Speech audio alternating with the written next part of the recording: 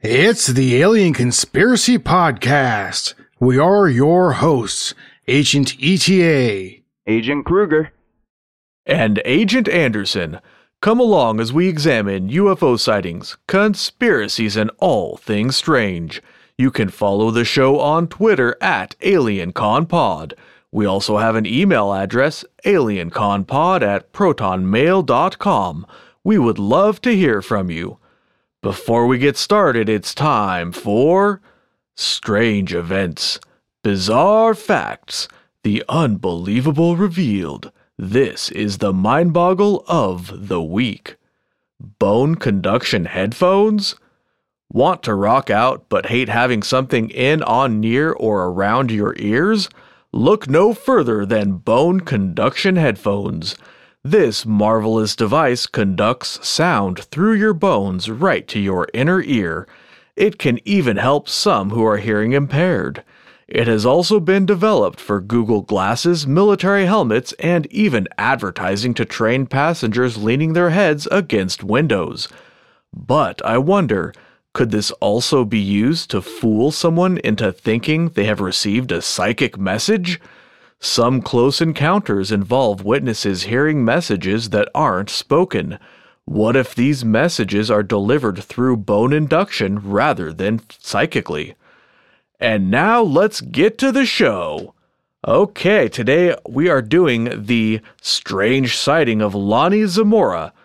It happened on April 24th, 1964, about 5:45 p.m. in the evening, near Socorro, New Mexico. So what happened was, Lonnie Zamora is a police officer, and he was waiting around, as they do, and he found somebody to pull over and give a ticket. So as he was chasing them down to pull them over, he saw in the distance, to the southwest, possibly about half a mile away, he saw a blue-orange flame in the sky. He pulled off the pursuit of the car he was chasing because he thought that the flame might be the result of a local dynamite shack. The mayor, I guess, had a dynamite shack over there. That's something they had in the 60s. But yeah, he had a shack full of dynamite, and the police officer, Lonnie Zamora, thought it might be exploding, so he decided to check that out instead. Probably more important than a traffic citation, I imagine. Oh yeah, I agree with that. So wait a minute. Yeah, what's up? Sorry, I was just gonna say, you don't have your dynamite shack? What do you mean? Everybody has Mine a got dynamite confiscated. Shack. Oh. Yeah. I just haven't got to it yet. It's one of those projects waiting in the wing. I hear you. Yeah, after I get finished rebuilding my classic car that I got on blocks in the driveway. Right? So the flame, he described it as being funnel shaped, and it had like the pointy part facing towards, up towards the sky, I guess. But the top of the flame was flat. He did not see any visible object that was producing the flame, and the flame looked like it was slowly descending. When he turned off the main highway, he kind of lost sight of it because he had to turn off the highway onto a gravel road and kind of go up to get over the hill to kind of get to where the flame was. So he had his window down when he was doing this, and he could also hear like a roar sound or like a roaring, which he assumed was coming from the explosion or whatever was causing this flame. And he said that the roar did not sound like a jet or rocket, and he was familiar with both of those because Socorro, New Mexico is very close to the White Sands Proving Ground, which is a place where they test missiles and rockets and all manner of things all the time. So if you live there, you'd be familiar with these things. Now, he got over the hill, and by the time he did so, he could no longer see the flame, and he could no longer hear the roaring that was causing it. After that, he kind of drove slowly to look for the dynamite shack because he couldn't remember exactly where it was. Somewhere around this time, he saw a shiny object off the road to his south, about 150 to 200 yards away. At first, he thought that it might be an overturned white car. Maybe some kids had flipped it or pushed it over as a prank or something like that. But he noticed that when he got closer, he noticed he saw two people in white coveralls beside the object. They looked like pretty normal people, except that they were smaller than your average adult. They might be a very small adult or a large kid. And one of them looked at Lonnie as if he was startled. Now, the object he described, it was aluminum, white, but not shiny like chrome.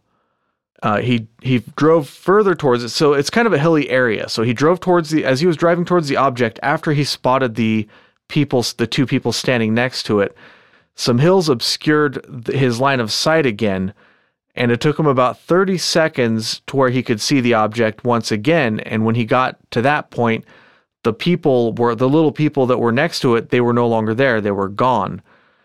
He continued on and stopped his car about 100 feet from the object. The object itself looked like it landed in a gully that was maybe 20 feet below where he had stopped his car, looking down onto it. It was sitting on the ground, and it was supported by some kind of girders or legs. As he was getting out of his car, he knocked his little police radio thingy that, I don't know what the technical term for that is, but he knocked it off, and he bent over to pick it up and replace it. And while he was doing this, he heard 2 or 3 thumps, sort of like a car door closing. So he got out of his car. Yeah. Didn't he describe them as like a metallic, like a clank, like a thump? Like a boink. Sorry, bad description of it.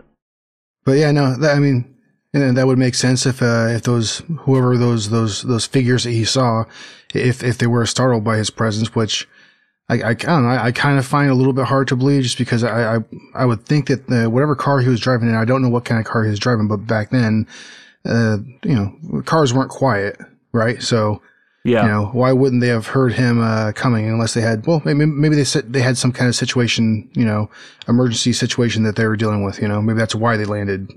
So I guess never mind. Continue, sir. Well, I suppose it's also possible. Let's just go out on a limb here and say, what if these were aliens? They might not hear sound the same way we do. They may have some sort of completely different sensory organs, so maybe they don't hear at all. Who knows? But yeah, like you were saying, it's possible that they were distracted in some way or other, even if they can hear. What gets me a little skeptical on it. Sorry to cut you off there, Agent Anderson, but I feel like the positioning of his body where he was standing at that time, he reported that they left, or he said that they ran away from the ship. So where was he at the time of hearing that clank? Was his back turned? Was he not looking at the ship the whole time? That does get me a little skeptical on it too. Well, he was reaching down to grab his radio, right? Oh, okay, because it fell at that time as he was reaching. I didn't catch that when I was listening to the description and reading on it. Okay. Mm-hmm. Yeah, he bumped off his little radio thingamajig. You hold it in your hand, you press the button, you say 195 breaker, whatever, whatever they say. Oh, to his dispatch, yeah, the one that was connected to his vehicle. Right, yeah. So he picked that up to put it back, and when he was doing that, he wasn't looking at the object, but that's when he heard the knocking sounds, or metal clanking sounds, or whatever it was. Oh, okay. All right. How convenient. Just kidding. So I think one of the really interesting things about this is that when he had gotten closer to the vehicle, he claims to have seen markings on the vehicle. There were red markings. Yes. Yes. And it changes though, right? I've seen descriptions as it's a line with a type of eye, but I see different pictures that they have it as like a cross, but I'm not sure. Yeah, well, actually, we're getting a little ahead of ourselves there. But what happened? Might as well talk about it now, I suppose, since we mentioned it. One of the investigators from Project Blue Book was Sergeant Moody, and part of his investigation, what he did was all of the people, whether it was a magazine or a newspaper, or like NICAP or kneecap, as we say on this show, they were all releasing this image because this was a pretty big story at the time. So what Sergeant Moody did was he asked them to put out a fake picture of that insignia, and his reasoning for that, or so he says, is that this way he could, if anybody came forward, further witnesses came forward who saw the same craft and they put out a fake insignia, he would know that they were hoaxers. And also, if somebody described what the real insignia was, he would know that they had actually seen it, because they would know, there's no way they would know what the real insignia was. But the problem with this is, I don't want to go too much into detail on this, because, I mean, you could spend probably 20 minutes on just this insignia stuff, and it's probably not that interesting. But basically, there was a lot of shenanigans going around with, like, Hector Quintanilla sending this insignia out. And if it was the wrong insignia that he was sending to all the military forces to ask them if they had ever seen it, is this one of your top secret projects, etc. If he was sending them the wrong insignia on purpose, you know, that's one theory, just to kind of like say, well, we did it, but nobody's seen it before, even though he sent the wrong one on purpose as like a smoke screen. That's, you know, one thing going around. Maybe that's the answer he wanted. Yeah. And there's also another idea that even though Sergeant Moody and Blue Book had asked all these people not to put out the real one, but to put out the fake one, they ignored him and put out the real one instead when they weren't supposed to. But there's a lot of confusion about it, and to my knowledge, like, I looked into it a little bit, and we're still not 100% sure what the real insignia is, but probably the real one, at least Blue Book treated the real one, was the one that's described as sort of like a half circle with like an upside down V under it, and then with a line through that, and then like a line underneath of it all. It's kind of hard to describe it, so you'd have to Google it. I encourage anybody listening to go do that, because it's kind of fun to think, like, what if this is some off-world craft and this is that nation's insignia? It's kind of cool. But whatever it was, you can go look it up, and there's two of them out there that are the main ones. One of those is definitely it. Which one? I don't know for sure. Mm-hmm. Well, I remember, and that actually reminds me of listening to a recording of Lonnie Zamora being interviewed on KSRC radio. I guess it was a local radio station in the area. And he was being interviewed by a fellow named Walter Strode. But I remember when he asked about the insignia, can you explain the insignia that you had seen on the craft? Because I heard that you had seen some kind of insignia, some kind of question like that, right? He actually said, "Oh, they told me not to say anything about that." That was it. Like he said, he said I shouldn't talk about that. Interesting. He didn't say who. He said they. They said that I shouldn't talk about that. Interesting. Yeah. You hear all these stories and you're like, maybe the Men in Black are real, Well, I mean, government agents obviously are, right? Yeah. So, I mean, it's, and there's another, well, I mean, maybe I'm getting a little bit too far ahead, but, there's another example of, during the investigation of the site that he, where he saw the craft and where they had found evidence, and we'll get into the evidence later. There was a state trooper. This guy's name was Ted Jordan. And he was taking pictures of the site and stuff. And by this point, military officials had already arrived. Among them, Captain Richard T. Holder, which was one of the investigators that was sent from the White Sands Missile Range. But anyways, the state trooper Ted Jordan was taking pictures and doing his own investigation as a state trooper, And they confiscated his camera. Said, "No, well, go ahead and give me that right now," and They told him, like, "Oh, you'll get it back. Don't worry." And he kept on inquiring, later on afterwards. He never got it back. And the one excuse that he did end up getting was, "Oh, your film was corrupted. So none of them came through anyways." I've seen that many times looking into this kind of stuff. A lot of cases of bad film response. And I learned that from watching an actual interview of that guy, the state trooper, Ted Jordan. And so that's from the horse's mouth right there, Their response is like, "What camera? We don't have any camera." Yes. Yeah. Like trying to do a Jedi mind trick, waving their hands in front of his face. There was no camera. There's my favorite case of something like that is where, what's the gentleman's name? Where he was recording.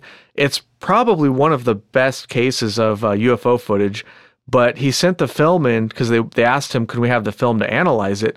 He sent it in. And before he sent it in, he had actually showed it to a bunch of people in town, a bunch of his friends and everything. And when he got the film back, there was a bunch of frames missing off the front of the film. And he said, and they asked other people who had seen the film, in those frames, you could see the object clearly, whereas in the other frames, it looks kind of shiny and far away, and you can't really tell what it is. So that, I mean, there's a pretty common theme. I can't believe it. Oh, this is such a major case. My mind, it's on the tip of my tongue. I can't believe I can't remember the name of that case right now. Anyways, we'll get around to it. We'll do an episode on it sooner or later because it's a really good case. Oh, hell yeah. Sorry to be late on this, but I keep looking. I always see this. I think it's an inside joke at this point, and I don't mind being laughed at when I ask this question. But it says people have said this craft was supposed to be meeting up with President Ike, and that it just made a left instead of a right, and that's how they got into this predicament. I don't. That is totally subject to. It's that probably sounds like a political commentary to me, right? I'll take it. How dare you? Well, because they relate it to Project Serpo. Are you guys familiar with that? Oh yeah, that's a whole other rabbit hole right there. That's a whole can of worms, yeah, isn't it?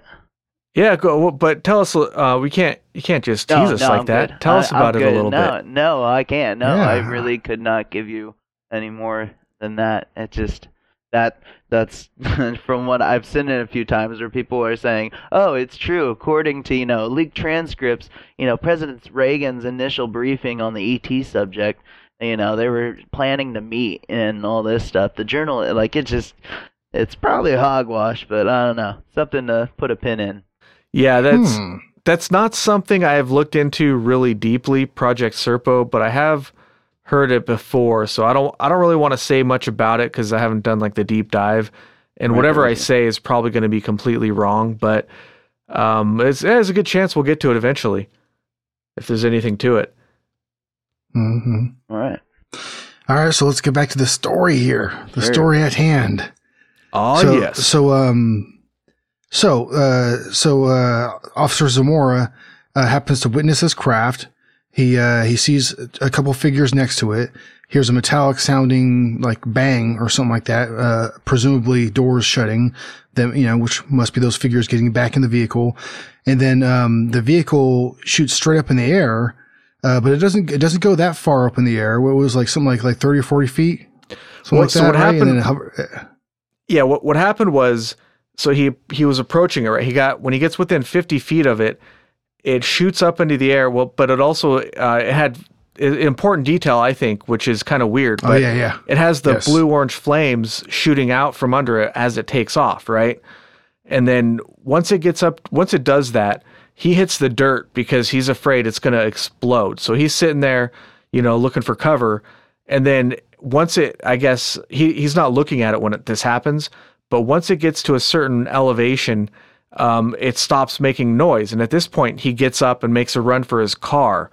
Now, like you're saying, it was hovering about 20 feet off the ground, but because it was in a gully before that, it was actually hovering about even with his car.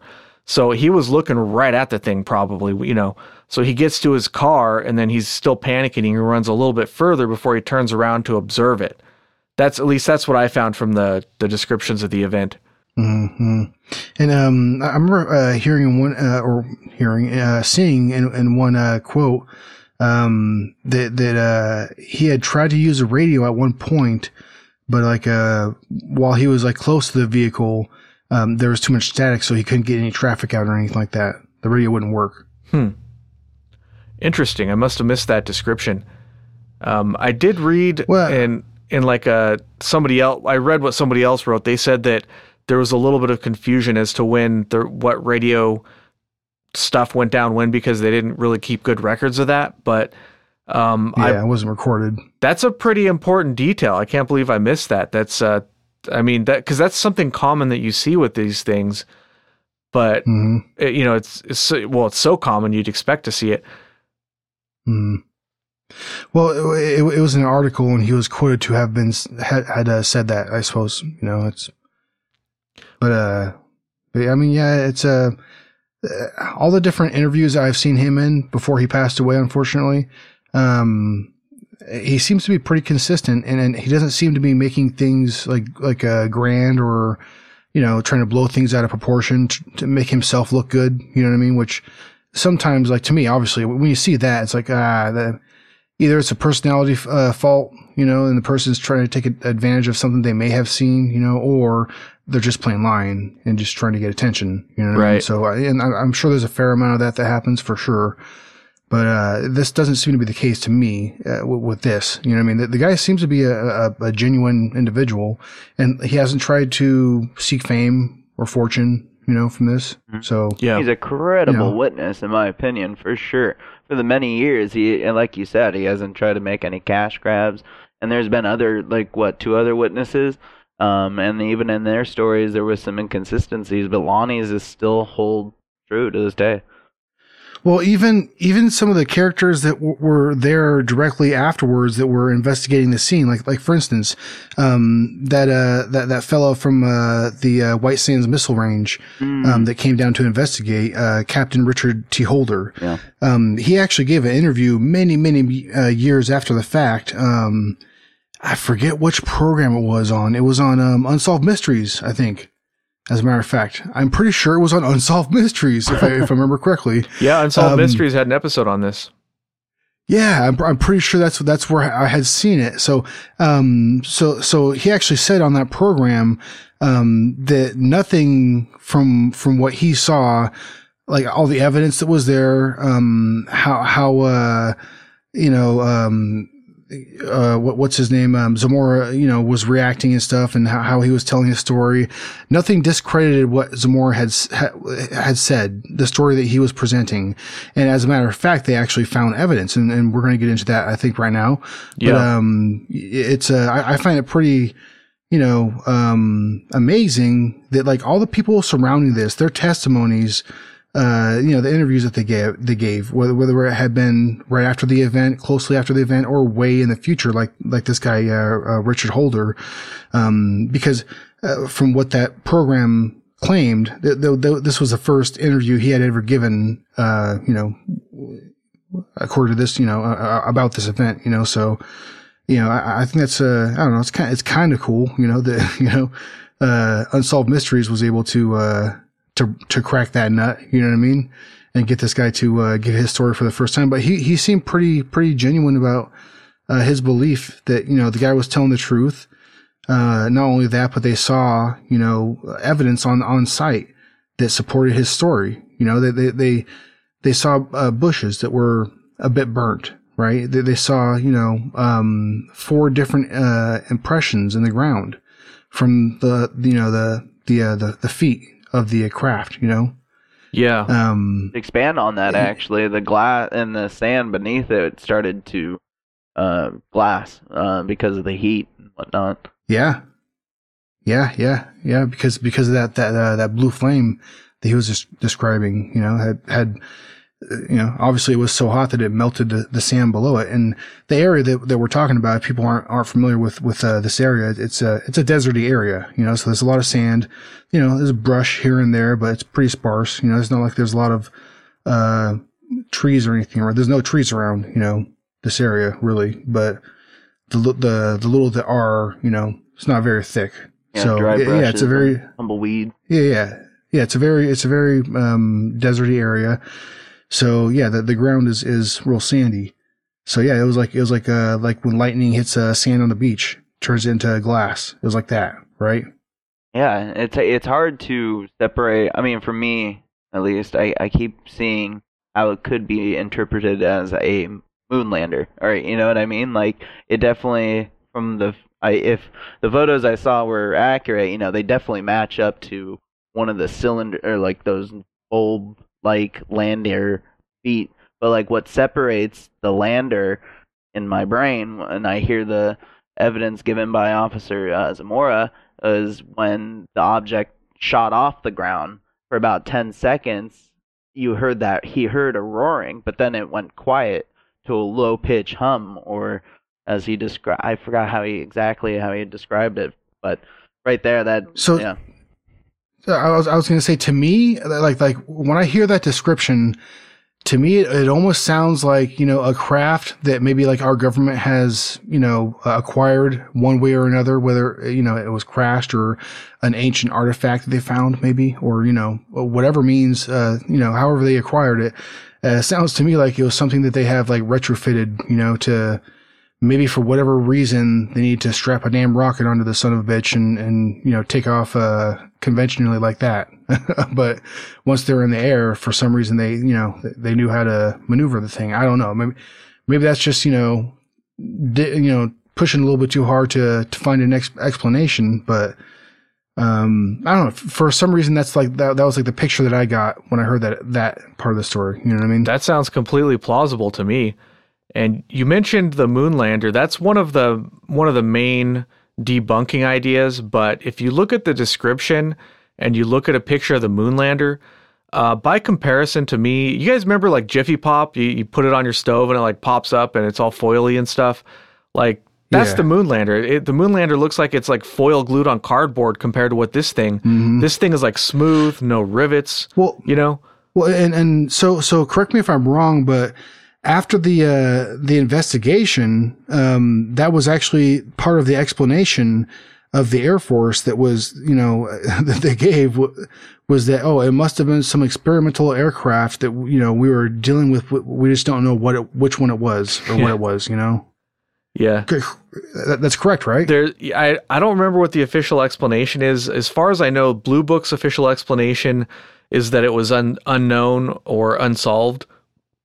But there's, the different branches who, I don't know if they gave different answers than that, but we'll get to it later. But there's been a lot of really fun debunking attempts on this one over the years. Mm-hmm. We'll talk about that in a bit. I don't know if I mentioned yet, but when it hovered away silently, it hugged the terrain and it stayed 20 feet above the terrain the whole time and kind of like going up and down with the hills and everything. And it went away in about 3 minutes, and that's about 6 miles, I think, if I'm remembering that correctly. Let me see. Let me check my notes here. 3 minutes, 6 miles. Yeah, so it went silently 6 miles in about 3 minutes against the wind, and it supposedly flew over the dynamite shack that Zamora had been looking for, like past like 3 feet over that shack. So maybe that's, somebody added that in from the newspaper, but I kind of like that little detail because it puts a nice little bow on the story, right? Mm-hmm. Yeah. So the first person to come and investigate, we're talking about the investigations. Right away, Zamora called up. He had a friend who was actually a state trooper, and his name was Sam Chavez. So he calls up dispatch and says, "Hey, can you send Sam over to help me look at this scene or whatever?" And he was also kind of a little bit worried about being considered, like crazy or a crackpot, because that was a very common theme. Even our own military would try to paint witnesses as crackpots to try to discredit them before, during, and after this. I mean, all the time they've done that. So Chavez gets there. Zamora has not left the scene yet. And so the first person to actually look over the area and kind of take notes and do an investigation of any kind is this fella, Sam Chavez. And he notes certain things that are very important. So, sometimes the evidence, what you find is good, but what you don't find can be very important too. And he noted that there were no footprints or tracks, vehicle tracks of any kind, other than Zamora's footprints going to where he said he went, leading up to the area at all. So that kind of helps rule out any sort of hoax, because if somebody, we'll talk about this later, there's one of the theories is a hoax, but how would they bring all of the material to the area without, they would have to haul it there on a vehicle, because it would be something this size would be too heavy, right? You couldn't just, I don't know, maybe you could if it was like made out of cardboard, I don't know, but even then you would have footprints, because we're talking about like a soft, like sandy kind of dirt that you walk on this, it's going to leave footprints. You can't go there without leaving a trace of some kind. It's, impossible unless you got a hoverboard, maybe. I don't know. But Chavez also looked through Zamora's vehicle and noted that Zamora didn't have anything to cause the impressions, and he did not have anything to set the plants on fire and make them look all smoky and smoldering. And when he was there, actually, when Chavez got there, he got there pretty quick. The plants were still smoking a bit. And he investigated, he touched the plants in the ground, and they were all cool to the touch, which is kind of strange, right? Mm-hmm. But the indentations, they were about 12 feet apart, and they were in a rectangular pattern. One of the interesting details of the case is that the pattern was not, the placement was not even. So it was not a perfect 12 by 12 square, for example. And the way I think about this is, what if, okay, so the craft is landing on uneven ground, and what if it has some kind of like struts, or like the legs can move and shift to deal with uneven terrain? That would explain why the holes or the indentations weren't lined up evenly. You know what I mean? Does that make sense? Yeah. It does. Oh yeah. Well, if you have a craft that's capable of the movement that this thing is described to have done, Correct. That stands to reason that, your landing platform might be, just as well sophisticated. Yeah. You know? I guess flex, if that was what I'm thinking. If the legs are able to flex and it lands on uneven terrain, then they wouldn't be perfect. It would be off a little bit. Mm-hmm. Yeah. Well, they adjusted themselves to the terrain, probably. Yeah. After Chavez looked the scene over, that's when they both left the area, and that's when Zamora went on his way to tell his police chief all about it, which I'm sure he was looking forward to. He actually stopped by his priest for a chat, which I think is kind of an interesting detail, because Zamora, like you mentioned earlier in his interviews, he's very businesslike or matter of fact, and just the facts, ma'am, just the facts kind of a fella. But the fact that he went to his priest first means that inside it was a little shooken up about the case, and he definitely had some conflict, that's for sure. Yeah, an internal struggle as far as like dealing with what he just saw. Right. So he was, and also I forgot to mention, but when Chavez first got there, he told Zamora that he's like sweaty and pale looking, and he asked him something like, "You look like you've seen a ghost or whatever," and Zamora replied by saying, "Oh, I think I've seen the devil," or something like that. And it might be the case that he really did, because I'm not Christian, but from what I understand, there's a certain number of people who think that aliens might be, rather than extraterrestrials, they might be some form of demon. That's that's a pretty popular theory out there, from what I understand. But I don't want to speak for the Christians, obviously, because I'm not one of them. But if Zamora might have thought that he literally saw something supernatural like that. And that might be why he went to see his priest. So while he was going to talk to the priest, Chavez actually notified the military about the sighting, because of the white sands nearby and concerns of the time of, military stuff. He was probably his patriotic duty even to file a report. Whereas nowadays, I think anybody in their right mind who saw something like this, they would just like whistle and walk away and pretend they had never seen it, just because... of in 1964, the Cold War was definitely a way and off. You know what I mean? Yeah. Oh yeah, dude. Yeah, this was the height of the Cold War, as as it always is.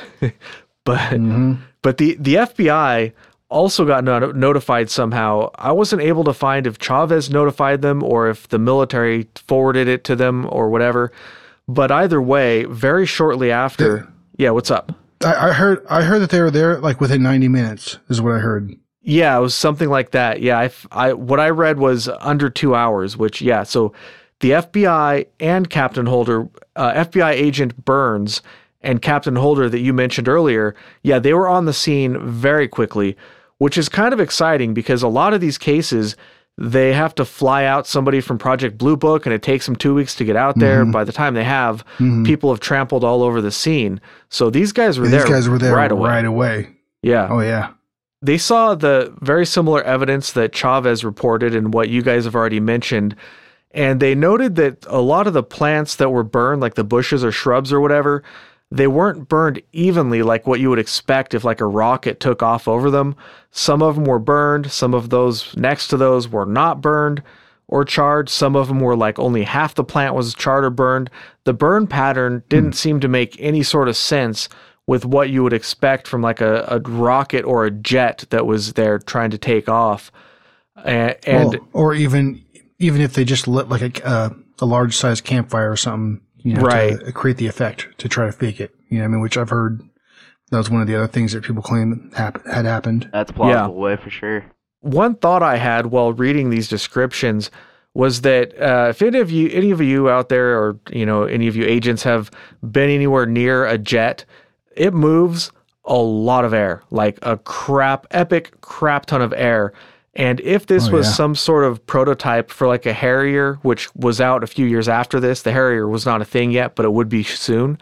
If it was a prototype that was using a jet to kind of take off vertically, or if it was a rocket, those things move so much air and have so much power that I feel like there would be a crater where the sand should be, because it would just push all that sand. It would create like a little mini like dust storm where it was taking off. That's how powerful these things are.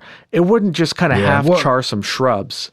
And nor would be as quiet. And also I'm sorry. No, go ahead. Just going to say, nor would it be as quiet. I mean, the thing would be screaming across the land. I mean, when it was, hovering just as low as it was and reported by multiple people, like, that thing would be screaming across the earth. I mean, it would be loud. Yeah. Everybody in Socorro would have heard it. Yeah. Well, and not only that, but there would be so much thrust that, like, the bushes that it did char or burn would, I would imagine, be greatly affected, that they would at least be blown over, or like, maybe a bunch of the branches have been blown off, which is not within any of the accounts that I heard, Or maybe they would be completely turned to ash and would have vacated the area, Yeah. Or be hot from the sound of it. I mean, because, a lot of these, they were cool to the touch, I mean, you associate smoke with some sort of heat, right? Yeah. Well, yeah, if they're so smoldering, they should be hot to the touch, I would think, or at right? least warm. Yeah. I mean, not cold. Hell yeah. Some evidence of heat. Yeah. So the FBI and Air Force investigators, they noticed a couple of details that Sam Chavez had missed. They noticed some small indentations that were in a spot that it could have been like a ladder or ramp or something that had come out of the craft. And they also noticed small impressions that were consistent with where the creatures had been described as standing, and they could have been the footprints. And if they were, then they were too small to be adult footprints. And now, from what I understand, they didn't have like a clear outline. Like, if you step in the right kind of mud, you can even read the brand of the shoe that's printed on the bottom of your shoe. Like, you get a really good picture. But when you're at the beach and you step in the sand, it just kind of makes a little impression. You don't get any sort of print unless, in the dry sand, I mean. So that's the impression I got from reading it. They didn't specifically say from what I saw, but I got the impression the print was not like a clear outline. It was more of like an impression in the sand. And while they were there, they also took Geiger counter readings, but they didn't find any sort of unusual radiation, just the normal radiation that's always there. And whenever you look at this, they're always, well, not always, but often people talk about radiation readings and is there unusual radiation or whatever. But I always kind of think that's a strange thing, because if it's an advanced civilization coming to visit us, they're not going to be using like a nuclear powered drive. Whatever their technology is, it's going to be something that we haven't even conceived of yet. And they sure as fuck, they're not going to be spewing out radioactive pollution everywhere. That's just insane. They're not going to park this. Yeah, just imagine how irradiated their planet would be. It's just ridiculous, So I never understood that radiation reading thing, but it's there. It's always there. In most of these cases, they talk about radiation readings, and I never understood it. Well, I think that plays into the other cases, because there's some similarities to this case like there are to others. And that just, when you say it like that makes me think, if they're so gung-ho on using radiation, to test the radiation of the area, then obviously there had to be something that in their minds convinced them that, yes, radiation is a telltale factor with these encounters. Because just like the Travis Walton case that we covered on a previous episode, that the radiation levels there were a bit wonky, and some of the radiation affected the trees in the surrounding area. Yeah, that's a good point. And maybe they're looking for, I don't know, maybe like an experimental Russian nuclear-powered aircraft, which they've designed from what I've read, they never got them to fly because they're too heavy. But that's just what they say, wink, wink, nudge, nudge. But yeah, maybe. Well, but it is also 1964 too, where it's a, it's an era where people's fascination with radiation and the idea of radiation, has kind of, flourished. You know what I mean? Like it's not like, they were starting to understand radiation a lot more, but you had radiation being used like in sci-fi and movies and stuff like that and comic books or whatever to influence different characters and this way and that. But, it's also, like I said, it's one of those things that was pretty prevalent in pop culture too, though. That's a good point. Yeah. It's actually a really good point. I hadn't thought of that.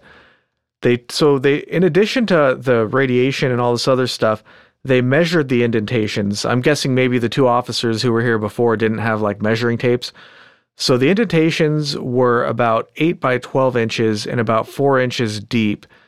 And they also took some samples of like dirt and plants and things from the area. Now, if you think about that, I'm trying to picture in the sand an 8 by 12 indentation that's 4 inches deep. That's a pretty sizable indentation.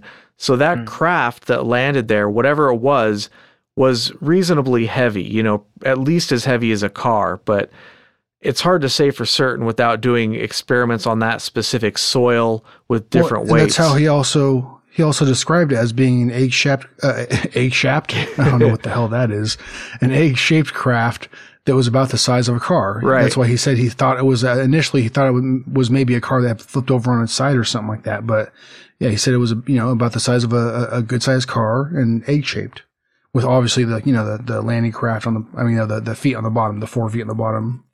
Yeah. But, yes. So Captain Holder, he made some inquiries as part of his investigation because, he was from White Sands, so he had the inside scoop there. One of the common explanations for this case was that it was some sort of something that had wandered over from White Sands that they were experimenting on. He asked people around, and nobody had anything that could account for the sighting, and they didn't have anything operating in the area at the time, even if they did have something. So White Sands was a complete bust, according to Captain Holder. And he also went... Speaking of bust, yeah, I gotta take a PS. I'll be back. All right. Have fun. Sorry to interrupt right in the middle of that. No, it's cool. Try not to shake it more than 3 times. Yeah, or we're cutting it off. Yeah. Oh boy. But anyways, I'll continue on while he's taking his pit stop. Yeah, please. I'd like to hear it. By the way, you better be careful what you say on these, because if I think it's funny, I'll leave it in. On one of the last ones, ETA said, "Oh, I'm gonna go take a pee," and I just left it in because I thought it was funny. No worries. I watch my P's and Q. My P's and Q. Yeah, just a fair warning there. But all right, let's see where. Oh yeah, so he also asked around, not just at White Sands, but in the military in general, and they didn't have, nobody he talked to had any aircraft that the oh no wait, that's not it. Edit. All right, let me rephrase that. I was reading down to my further down notes. He didn't do that. Somebody else did that. Holder also said that he had never seen any sort of aircraft in his experience that could account for the sightings, and it was his opinion that the United States just didn't have anything that could do that.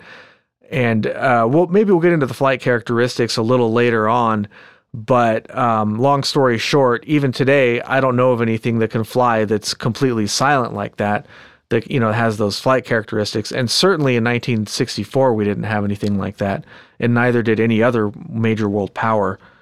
It would be sort of silly, if they had something that could fly. Oh, it was Russia. Yeah, they had a completely silent hovering craft, and then they spent all these gazillions of dollars to develop something that wasn't even half as good that they didn't get till the 80s or whatever it was. But yeah, anyways. No, the one thing that, if you don't mind, that I would say to that is I could imagine a scenario like the Tesla situation where it probably was, let's just say that, it was an extraterrestrial, and then there was a guy who is just this aspiring scientist who will give us the next best technology, but it just got shafted. Does that make sense? It just didn't work out the way it was supposed to. There's arguments to be had about how Tesla was the better like we went with the light bulb or the incandescent light bulb instead of, the ways that Tesla wanted to go. And, people have said that there could have been, major differences in how we draw power from the earth. And instead of making such a large ecological footprint, we could have been doing it a different way. Yeah. Sorry, I'll stop rambling on that. But yeah. No, that's a good topic. Actually, that would be a good episode to do sometime, because there have been, I've never done the research on it, but I've heard a lot of cases of companies buying some sort of patent for a technology and then just burying it because they don't want it to hurt their business model. So some inventor will come up with something and then they'll just kill it so that they don't have to compete against it, or they don't have to, shut down their factories and retool everything. Capitalism. Oh yeah, there's a supposed long history of that. Yeah, and I know for a fact that happens in the medical industry with pharmaceuticals, because I've read about it before, where they'll talk about, oh yeah, we had this promising thing, it probably would have cured it, but it's going to cost us money, so we're just going to kill it. And I've seen that happen. I know for a fact that's happened once or twice that I've seen personally, but I'm sure it's happened other times too. Most relevant would be the corona. I mean, with everything I'm not sure, I haven't looked into it since I saw it and it was brought to my attention, but Bill Gates had his hands in a vaccine or whatnot that was, having to do with SARS. But, COVID is a lot like SARS, and there was also a lot of similarities between a vaccine that if we do develop it, Bill Gates gets a piece of it. So it's kind of like, oh, that's odd. Yeah, I don't know for sure. I don't want to say too much about it, but since it is a relevant topic, I did see recently that there was some investigations into, the lab in Wuhan that everybody knows about. They were actually researching coronaviruses at the time, and there was a little bit of suspicions going on.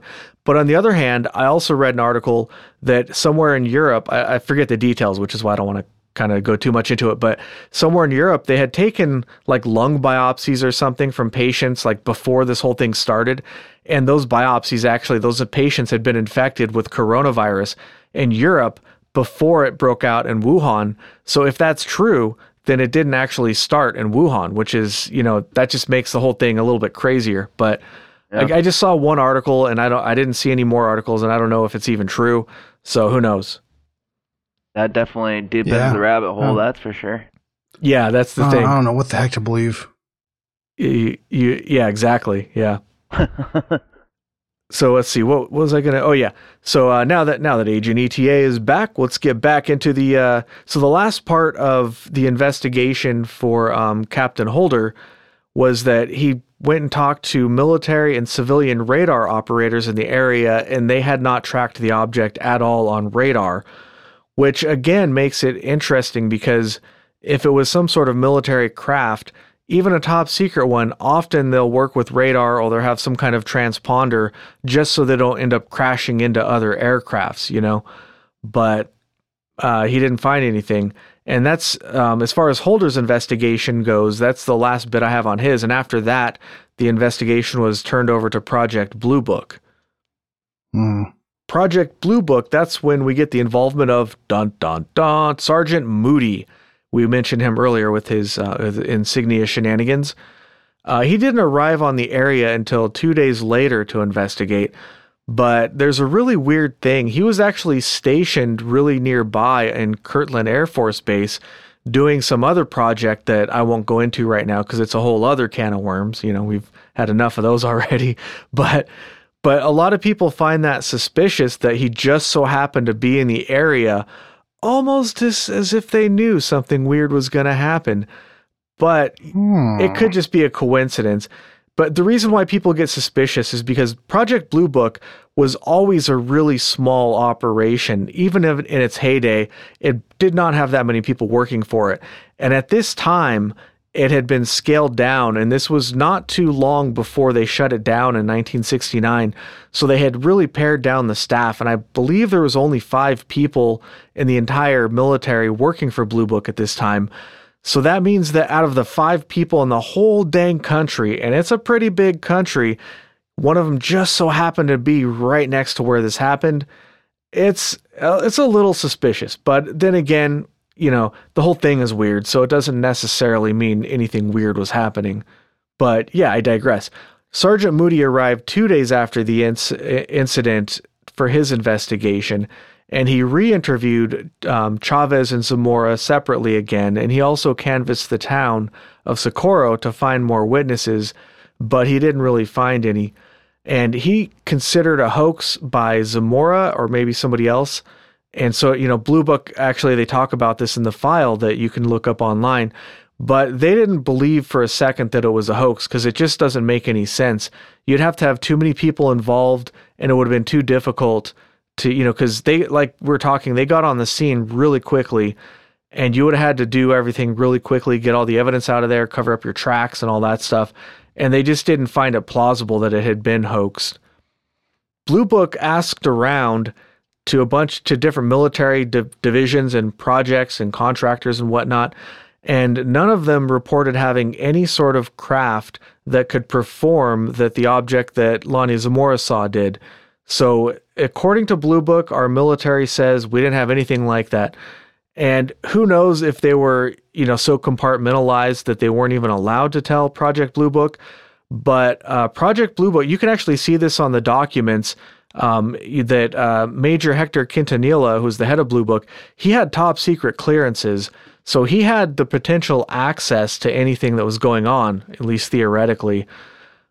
But, according to them, we didn't have any crafts that could do this, which I fully, wholeheartedly believe, because if you think about it, I think I mentioned earlier, the silent hovering, we still don't have anything of this size, a manned vehicle, maybe some kind of top secret drone. I don't know, but everything we have still needs some kind of visible propulsion, visible flight surfaces like wings or some kind of helicopter blade or something.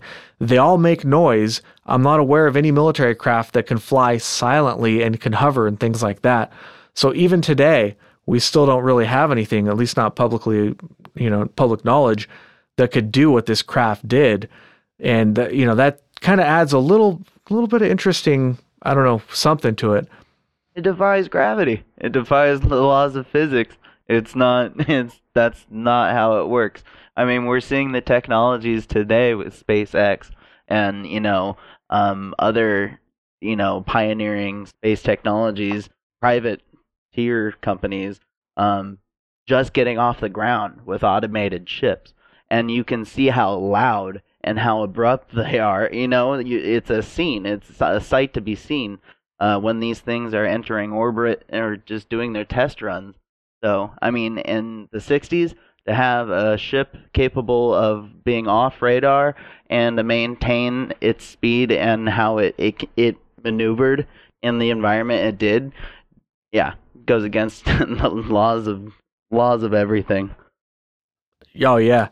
And nowadays, when they build like a rocket or something, the bigger technology is just bigger.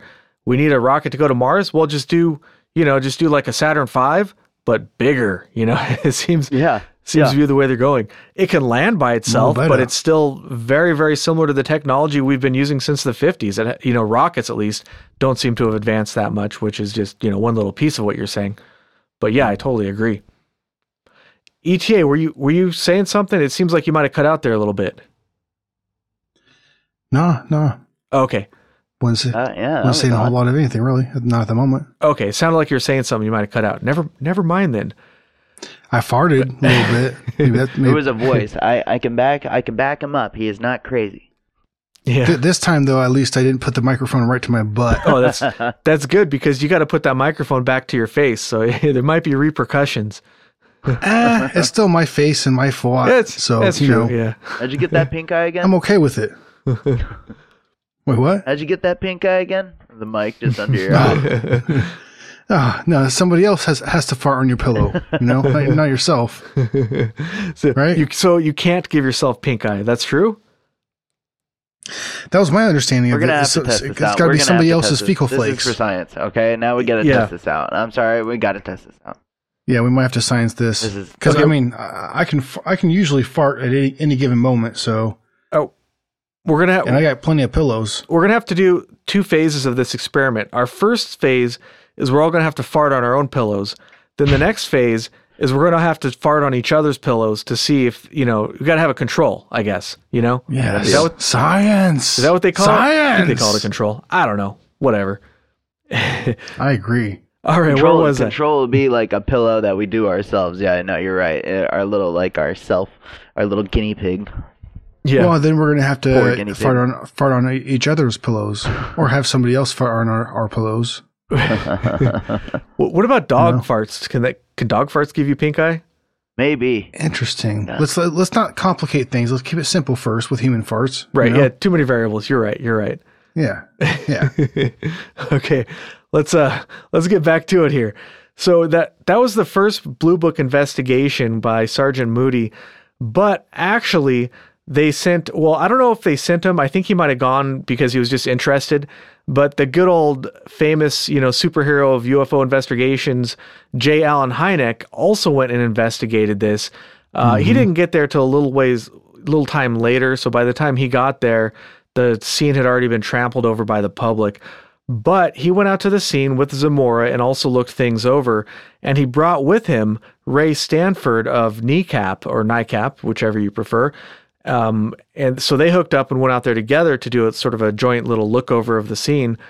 And while he was there, Ray Stanford actually found a broken rock in one of the impressions, and it looked like it had some metal scrapings on it. So he took the rock with him and he sent it to NASA for analysis.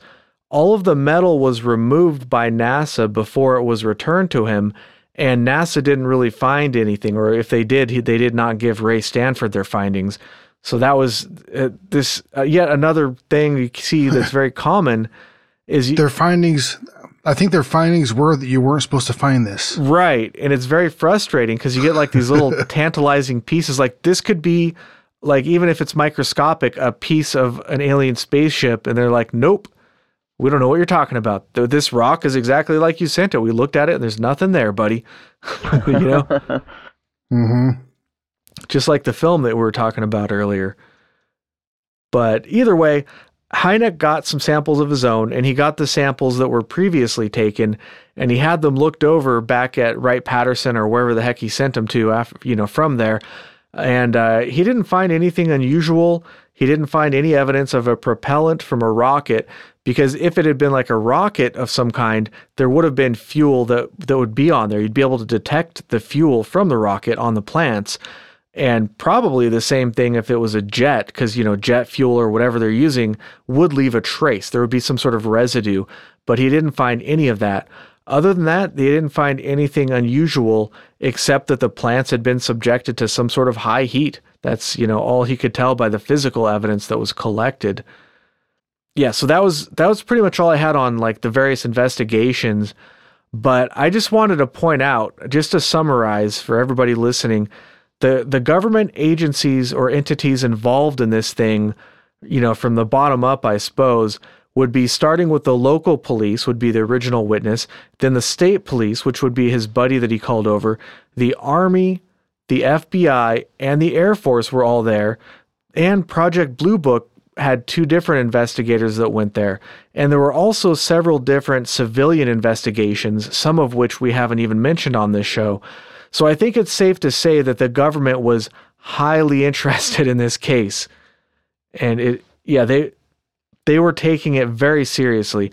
And one thing you can kind of do when you're looking through like the Blue Book documents, I don't know if they sent every document to every place, but you can look at they have different codes and different things for who got the documents transmitted to them. And on this file, you can see SAFOI, which is the office of the Secretary of the Air Force Office of Information, and the Secretary of the Air Force. That's as high up as it gets almost. I mean, you're just a hop, skip, and a jump away from the president.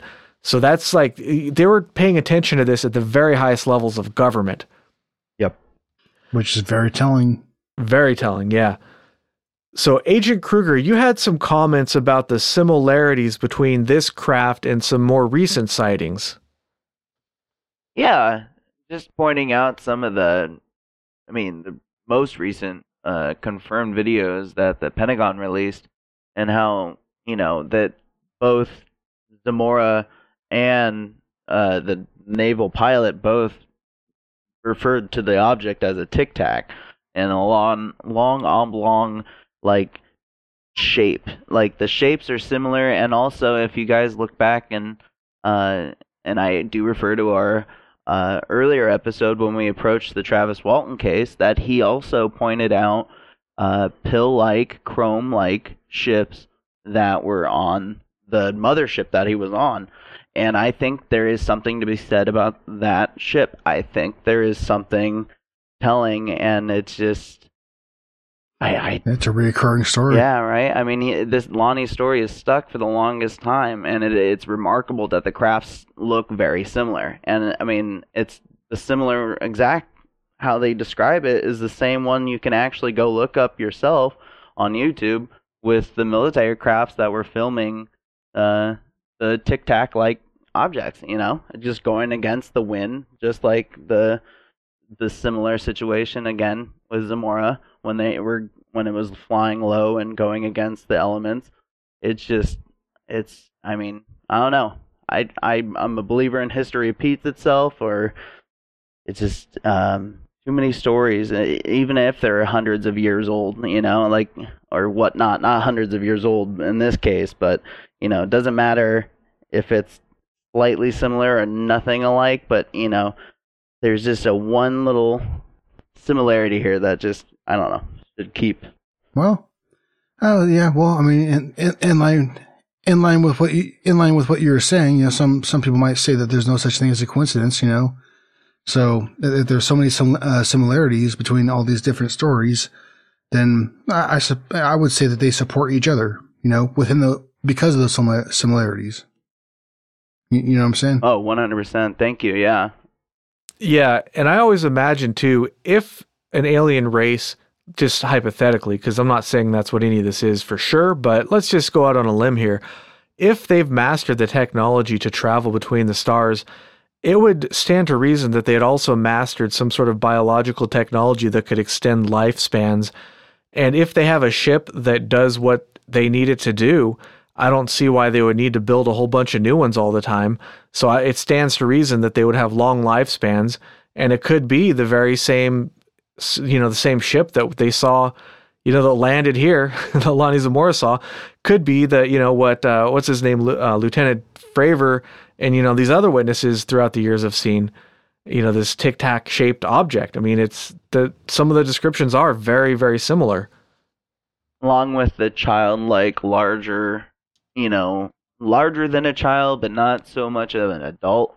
But the descriptions of the pilots that, you know, fly those, you know, could be Greys. It sounds like it's Greys, but I could be wrong. But it just sounds like there is a similarity to the shapes of these ships and the conductors of these ships that shouldn't just go unnoticed. Yeah. So yeah, I had a thought on the flames that were coming out to kind of pivot to a different subject, I guess. The craft didn't seem to need the flames as a method of propulsion, because after it took off, the flames stopped and then it hovered away without the flames. So I really liked ETA's explanation earlier with maybe it was something that we found and we strapped a rocket on it to kind of maneuver it around. That had not actually occurred to me. Or maybe they were making a point. Like you got too close, Officer Zamora, you know, like we're going to make it a display now, you know? Yeah.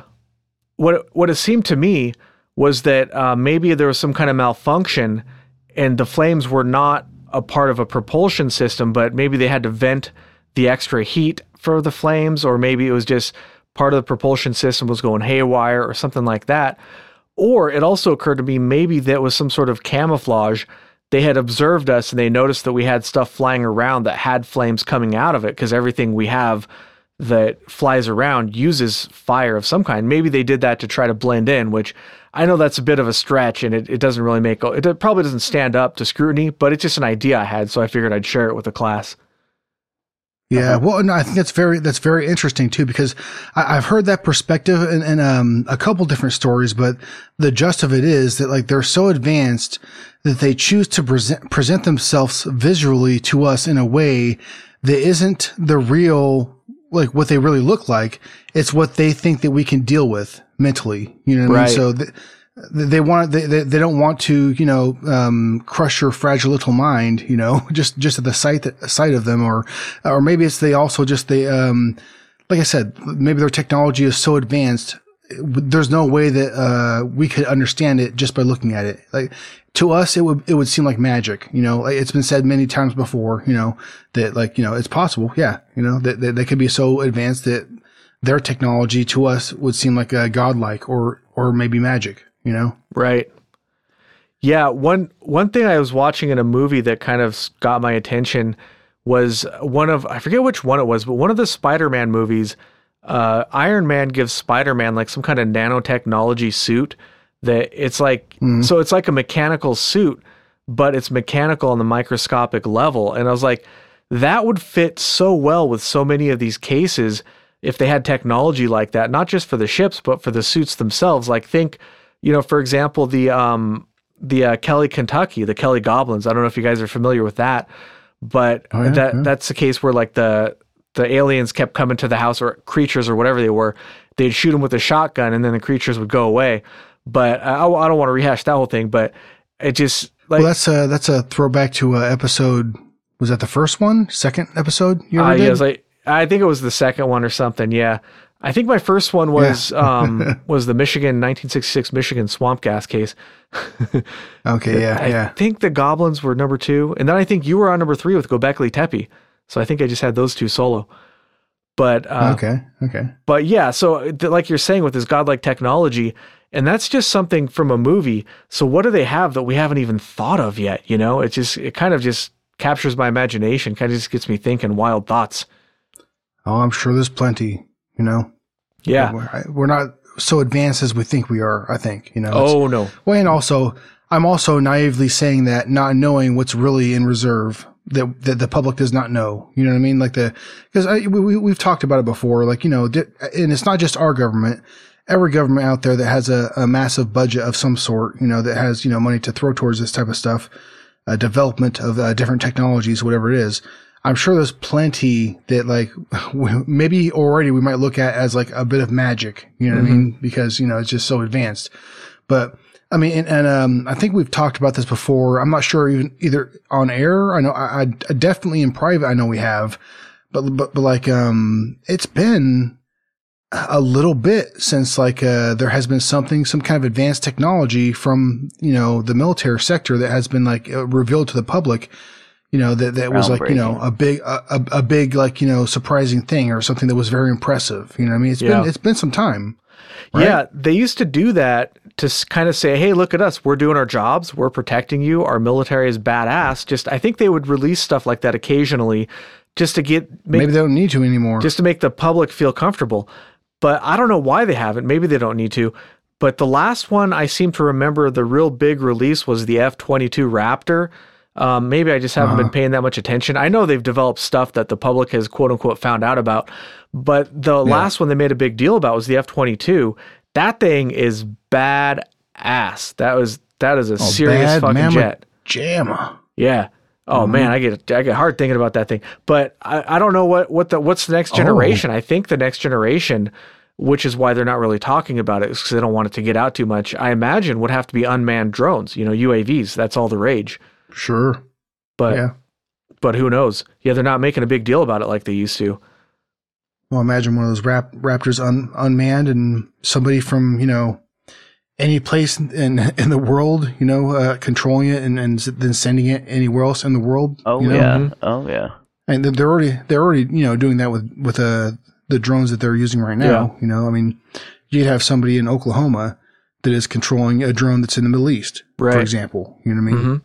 Yeah, no, I agree. You know, that's probably, and that's kind of scary to think about. Right. You know, I mean, it's just like the thing that, say, for instance, if you find yourself up against a drone like this, like whoever you are, wherever you are, you know, if you happen to even recognize that there is a drone before you die, because you might just be, you know, before you know it, you know, something's dropped upon you, a bomb or whatever kind of, you know, round or something that, you know, whatever kind of munitions that this thing has on it, you know, you probably won't even realize, first of all, but I mean, what can you do against that? You know what I mean? Like it's That day will come. You have At to one point, that day will come. There will be a war waged with just drones, and unfortunately, a day where Sure. a terrorist attack will be carried out that way too. Well, Oh, sure. Yeah, I why always not? wonder what's the next logical step in, continuing the technology. So basically right now, everything I know about, at least, it's just been extending the technology of the jet engine, essentially. It's just a really fancy, it's the same thing as you have in your car, in that it just blows up a fuel, it explodes a fuel to generate energy and push the thing forward. That's obviously a very, Internal very combustion, oversimplified. But the Still point is, crude.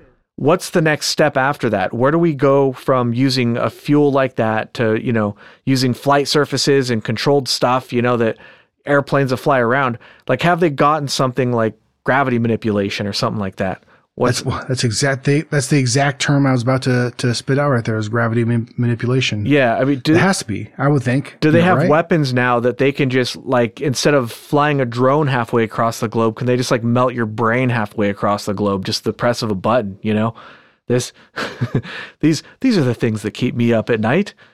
Well, I mean, astrokinetics, you know what I mean? Like, well, there's just like other things that, people, like we were touching base earlier, that there's companies that are always going to try to do something new and innovative. And, maybe there was a situation where there was, I'm sorry, I'm getting a little, I don't know. Maybe man has always tried to get up and do something that they're not supposed to, go to the moon, or, get into space, do the things that we do. We're not supposed to be driving cars, for crying out loud, but we'll find a way. Well, a quick little note. It is like kind of like surprising to me, like, because some people are so very unaware while they're driving. It is still surprising to me that there are less. I mean, there aren't as many like accidents as you'd think there would be, with how many people are driving, and like it just seems like I don't know, you see so many people like on the road when you're driving in congestion and stuff. Like the way some people drive, it's just like, and I've known people like this some of my friends and stuff that like, I don't, some of them have never been in an accident, and I don't know how the hell that's possible, because I've been in the car with these motherfuckers, and like they're all over the goddamn place, like they're all over the road, and like they just don't pay attention, and I know there's got to be countless other ones out there. I'm not saying that I'm a great driver. I like to think I pay an okay amount of attention, but maybe I don't. I don't know, but like, yeah, I don't know. I always found that really weird, man. That like, I know that there's a decent amount of accidents. People do die, and it's not uncommon at all, but like you'd think with how many idiot freaking drivers are out there, there'd be more. Yeah. I don't know. That's sorry to get off on that wild tangent, but hey, that's what it's all about. Sometimes when it comes to driving and traffic and stuff, there comes a time where you see opportunity to vent, and I just took that opportunity is all. You know what I mean? No worries. I am done. All right. Well, it's we're a little bit over an hour here, so why don't we start wrapping this one up? Before we finish this episode, I wanted to talk a little bit about the skeptical explanations. We won't spend too much time on these because they're all pretty damn absurd, but just figure I'd mention them for a good laugh, So we already mentioned the lunar lander test, which is actually the most plausible explanation, I think. But when you look at it, it doesn't really line up because, first of all, the thing really looks nothing like a lunar lander. And even if it did, a lunar lander cannot do anything remotely like what this thing did. It doesn't fly like it did or any of that stuff. And I didn't even bother to look, but I'm willing to bet that if you looked into it, there probably was not even a lunar lander anywhere near the area. Were they testing them at White Sands? I don't know. Maybe. I'm sure it's definitely possible, but yeah. Hell if I know. Supposedly students that were working with lunar landers did it, but I mean, had some hand in doing it, but I doubt that. Yeah. The next most likely scenario that's a skeptical explanation is that this was some kind of prank from bored college kids, and they somehow were able to prank this thing, but I don't know. I think Lonnie Zamora would have had to been involved. I don't think you could prank this. Hey, Johnny. I got an idea for a good prank. Let's fake a UFO and trip out some state trooper. Yeah. Well, Yeah. Sweet. I won't pick. So this idea is pretty much, it's more absurd than it would just be more reasonable to say that it was aliens, in my opinion. But let's just look at one little piece of it. If you were going to prank this, you wouldn't put it out in the middle of fucking nowhere that you'd have to drive up all these gravelly hills and stuff to get to. You'd put it right next to the road so you could get somebody's attention, you know? And that's, you could pick this thing apart from beginning to end like that. And I won't, because it'll probably be boring, but the college kid prank, it just doesn't make any sense, you know?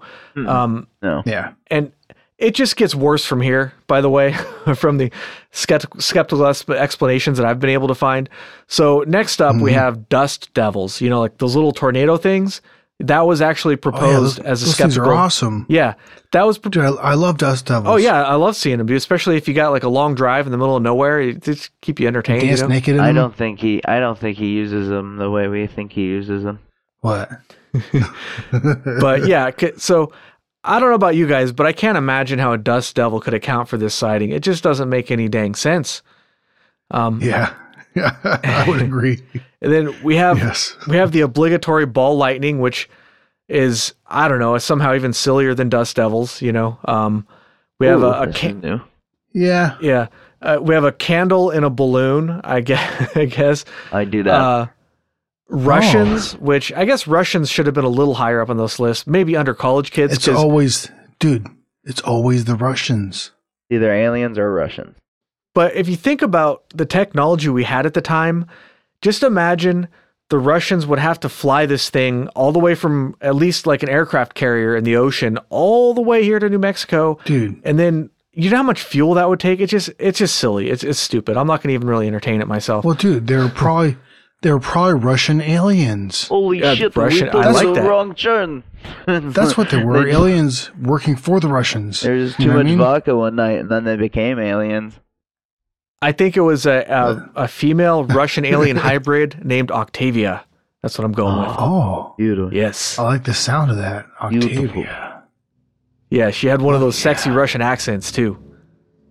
Oh, but she moves real well too. All right, so Sorry. rounding off the list of skeptical explanations, we have hallucinations, which I presume must have included all of the people that investigated this. The many, many people at the scene that we've mentioned must have hallucinated all the burnt brushes and everything. I mean, it's even sillier than dust devils and ball lightning, in my opinion.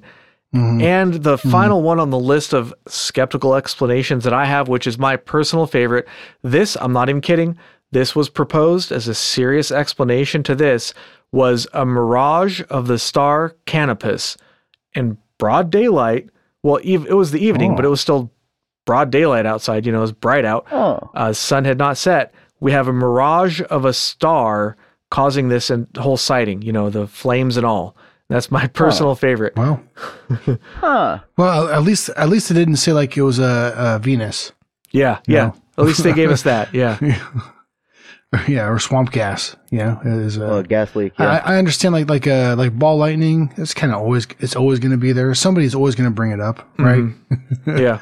But like, the other stereotypical ones like were a little bit, you know, absent here. But then you have these things like that where it's like, all right, well, I guess they just chose a different label, you know, like instead of the usual star, it was a different one, you know. Well, I mean, Right. instead of a planet, it was a different, you know, it was a star. But it's still ridiculous. Nonetheless, somebody probably said Venus. I just didn't run across it. I didn't see it, but yeah. Well, probably somebody at some point, I would imagine. Yeah. Well, that's pretty much all I had for this one. Did you guys have any other final closing comments? I guess we could do our, like, in summary, like what we all think. We do that usually. So I guess I'll start it off with saying, I don't know what it was, but I don't think it was a terrestrial craft. There was definitely a physical object there. That's pretty much cannot be disputed. So I think this is a really excellent case for some sort of extraterrestrial visitor. Why not? Yeah, I agree with that. Yeah. And as far as my opinion goes, I think, the impression that I got from Lonnie Zamora is that I genuinely believe that he's an honest person. He doesn't seem to have the usual hallmarks of somebody who's trying to benefit from something like this, like I said before, which gives him more credit, I think, you know. And there's also the supporting cast, I guess you could say, of people that were there immediately after the incident, after he observed this, you know. So the evidence, as far as like, you know, the people around it that had witnessed the evidence on site, as far as, you know, the burnt bushes, you know, the indentations in the ground where, you know, the legs of the landing craft had came down, you know. It's all, I think, pretty solid because they all seem pretty genuine about it, and all those people seem to say the same thing and are of the same opinion that, you know, Lonnie Zamora, you know, seemed to be telling the truth. And they didn't find anything to discredit him at all at any point, you know? So, in my opinion, I think that Lonnie Zamora saw something for sure. Whether it be a UFO with aliens in it or, you know, a UFO craft that was experimental or something that the United States military had, you know... yet to disclose?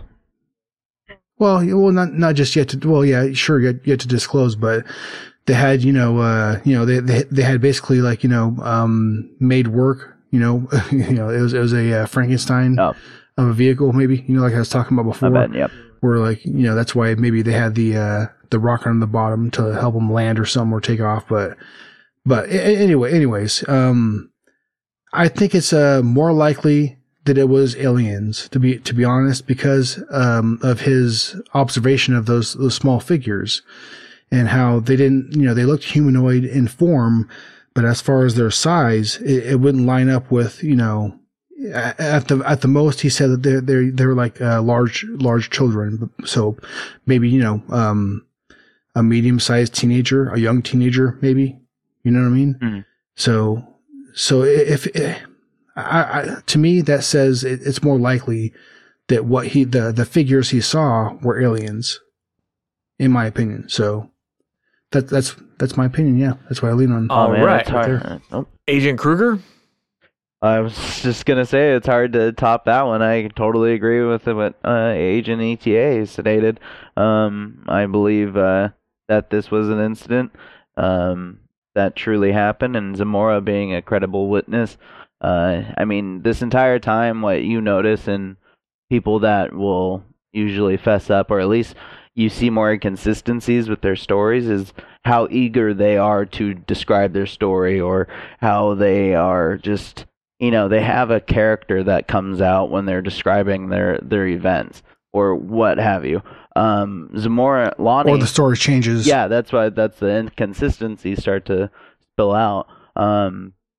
But like, Lonnie has been cool, calm, and collective this entire time. And I have family, if you guys don't know about this, Agent Anderson and Agent ETA, that are law enforcement. And, when they're telling a story, or if they're not BSing you can tell it right away. They're people that they don't tend to mess around. And, Lonnie does strike me as that typical red-blooded American, so it's just, I find it hard to believe that Lonnie is making all this up, or he hallucinated it. So, yeah, I believe it as well. All right. Well, I guess that just about wraps it up for this episode. Thanks for listening. You can follow the show on Twitter at AlienConPod. We also have an email address, alienconpod@protonmail.com. We would love to hear from you. If you enjoyed the show, you can really help us out by leaving a review, liking the show, or suggesting it to your friend.